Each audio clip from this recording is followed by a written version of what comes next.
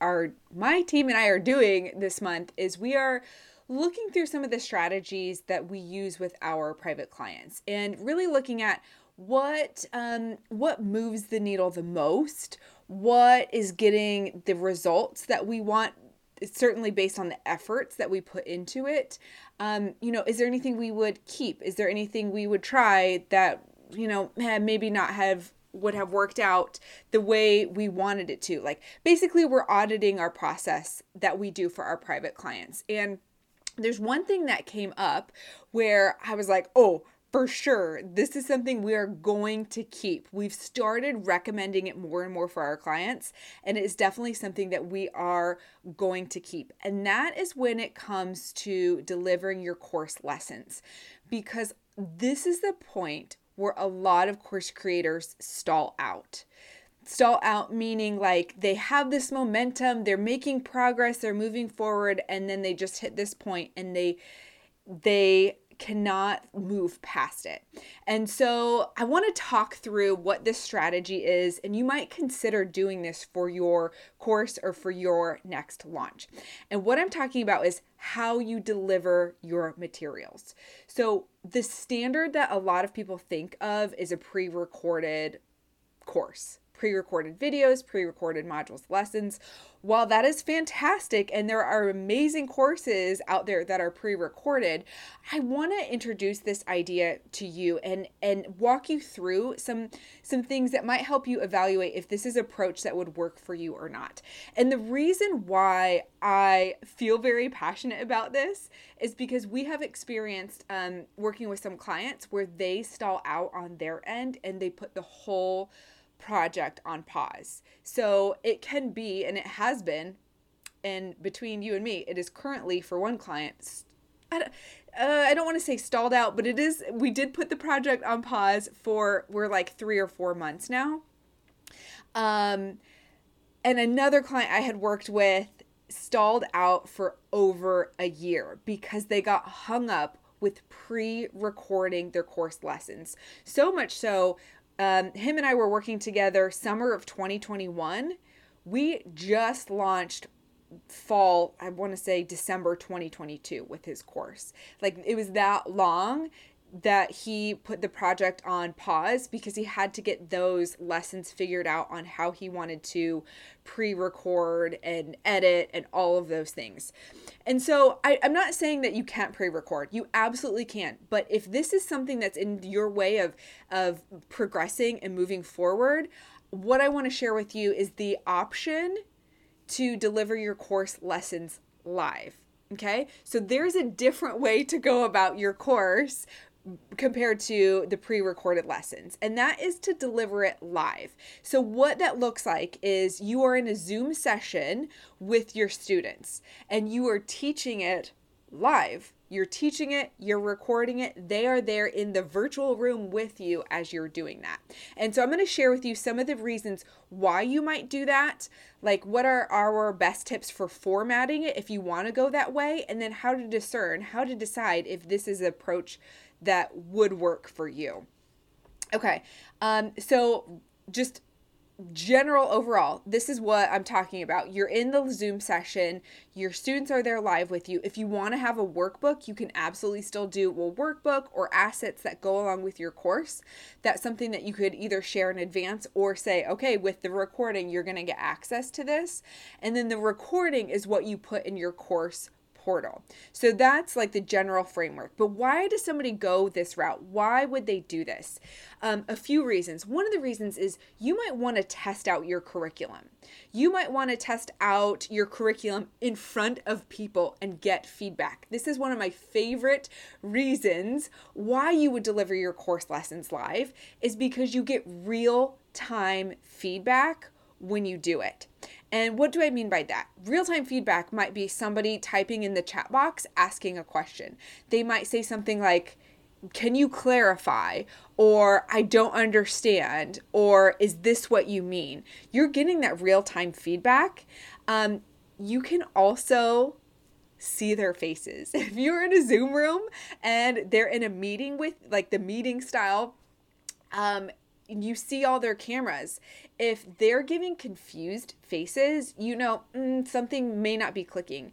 If they're nodding their head, you're like, okay, yes, I know they're understanding. If they're distracted, they're not watching, their camera's not even on, that may be a sign that they've zoned out. So maybe they've zoned out because they're not engaged enough. Maybe they're confused. Maybe they are, what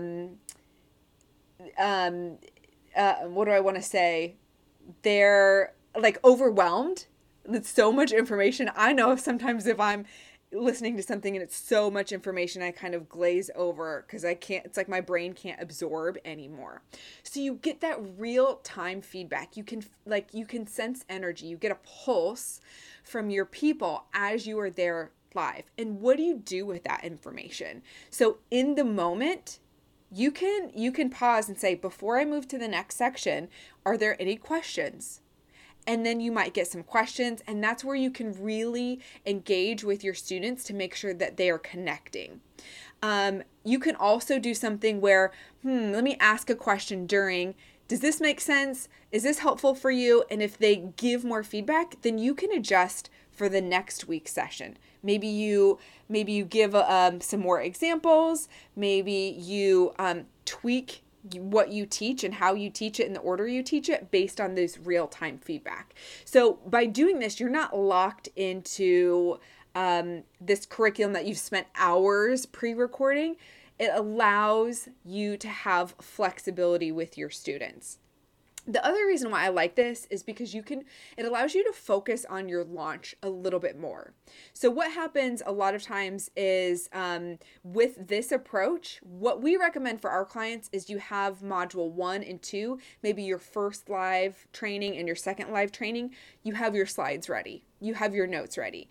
And that way you feel comfortable, you have a few things in the hopper ready to go, you can sell the course, right? You have your cart open, you have your enrollment, and then once your students have purchased, they're going through week 1, then on the back end, you might be preparing the third teaching session, the third module, the third week. And so you're always a week or two ahead of them.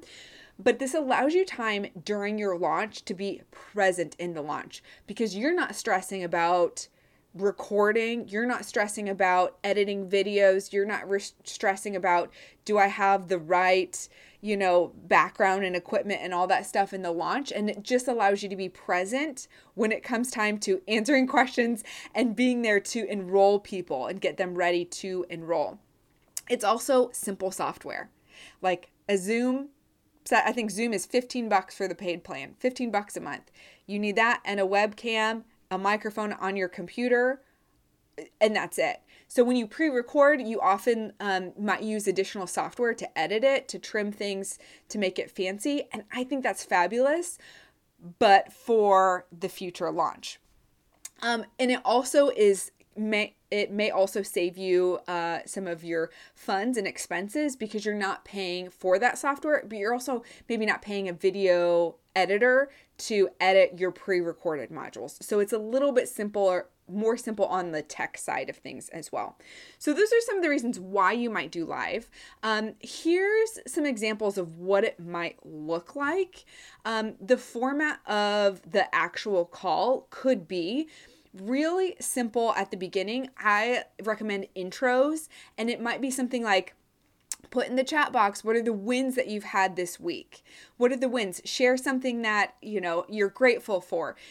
That is a great way to start off this session because it allows a little bit of buffer time to, get people in the room. We like to give people a couple minutes before you actually get started, but those are also great screenshot assets that you can use. You start off with some wins, you can screenshot their answers, but then you can also see what has connected with them, what's resonating with them, what have they been able to do in their business since last week's session.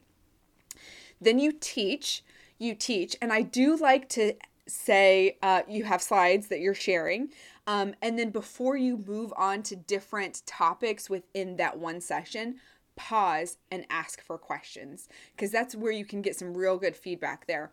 And then at the end, see if there are any other overall questions. So this might be, teaching plus a Q&A, or you might have that Q&A kind of laced throughout the session there. Now, one question that always comes up when somebody wants to do this, they say, Chelsea, what's the best time for me to do this? When should I offer this? When should I have this for my students? And the short answer is there's no perfect time. I think we all know that, but we're really wanting there to be a perfect time. What I recommend for you is to see what works for your audience's schedule. And I'll give you a couple examples. I have one client, she's an esthetician, and her students work in their business typically Tuesday through Saturday, or like those are their busy days, Tuesday through Saturday. So she delivers her sessions on Monday because that's when they're most likely available to participate. You can also do evenings. Evenings are a great way to capture people that might be in a 9 to 5. We work with a lot of physicians, and so they're in the hospitals, they're in the clinics, they're working, seeing patients during the day, and then in the evening, they might take the course.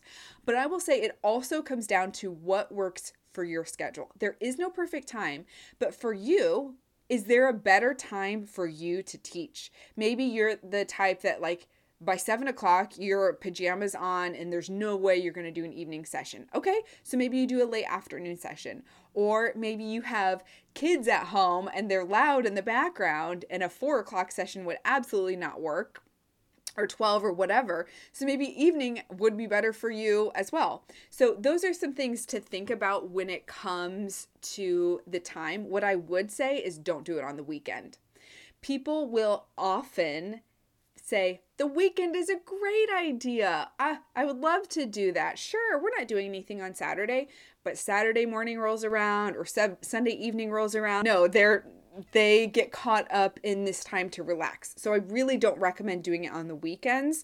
That is to say, you might have your audience might be the only time, but I would lean more towards an evening versus a weekend if that was the case, especially if you have a lot of 9 to 5ers. But the big thing with the live is you have to create the atmosphere. You have to tell them what to expect. You have to encourage them to attend. And what do I mean by that? So that might be something where you say, hey, if you're going to, maybe our sessions are 1 o'clock. I know you might be busy. Come join on your lunchtime. Or that it's okay if you're joining from your car. Or you're busy parents, great. Bring your, who cares if the kids are in the background? Just make sure it's on mute. Have that kind of atmosphere that you encourage. And I have personally been on calls where people are in their car. They're eating lunch. They have their child strapped to them because, they're being a parent at the same time as they're trying to develop their business, grow their business, develop their personal goals, whatever that might be. But you have to create that atmosphere and be forthcoming and say, it's okay that you have life happening at the same time. That will release a lot of their pressure, thinking like they need to have this perfect setup in order to join you live. Another thing with the atmosphere is you might do a separate Q&A session where, say you go live on Mondays to teach the course, you might also have a live session on Thursdays. So having a different time allows people to interact and show up with you. It just gives more options. You definitely don't have to do that, but that is an option for you as well. And then I also like to remind them that even if they can't make it live, they're going to get the recording in the course platform. I usually set a standard for 24 hours or less. It's almost always less, but it does take some time for the recording to actually process. And then you have to upload it to Kajabi or whatever course platform you're using. So just keep that in mind. I do like to give parameters of when they can expect it there. Now, one thing you may be thinking is, but Chelsea, this is only for people that have low price courses, a $197 course, a $297 course. And I want to challenge that thought. Why is it that you think that going live is not worth as much, less quality, things like that? we have done this for some of our clients successfully that have courses that are 197, 397, kind of on that lower course side. We've also done this for clients that have a 997 course, a 1997 course, and even higher than that. And the reason why I want to challenge that notion that this setup only works if it's like low quality is because I believe we're heading into kind of this trend of where people want more connection. They want more connection. They want proximity to the creator. They feel there's more power with being with people. And so when you do a live session, you instill some of that community. You instill some of that connection as well. And it does not have to mean that it's low quality. It does not mean that you don't teach well. It does not mean that, a pre-recorded would be better. No, like this is real time. For somebody to be able to say, hey, let me type in the chat box. I have this question. You just shared an example and I'm not sure I fully understand. And to have that instructor or that course creator stop and like answer your question, that is very valuable. So this is just something a trend that I'm seeing. I wonder if you're seeing it as well. There's just this demand for a little bit more connection, and having a live course would definitely offer that. Now, I do not mean that pre-recording is a bad option. No, pre-recording is still a fantastic option, but this is why you might consider doing live. Here are some reasons you might consider doing live compared to pre-recorded. And that is if you want forward motion with your course. You want to be making progress. You do not want to be stalling out. This is also great for accountability, because if you have people purchase your course, you have to deliver it. You have to put together your lessons. You have to put together your course materials. So you have baked in accountability right there.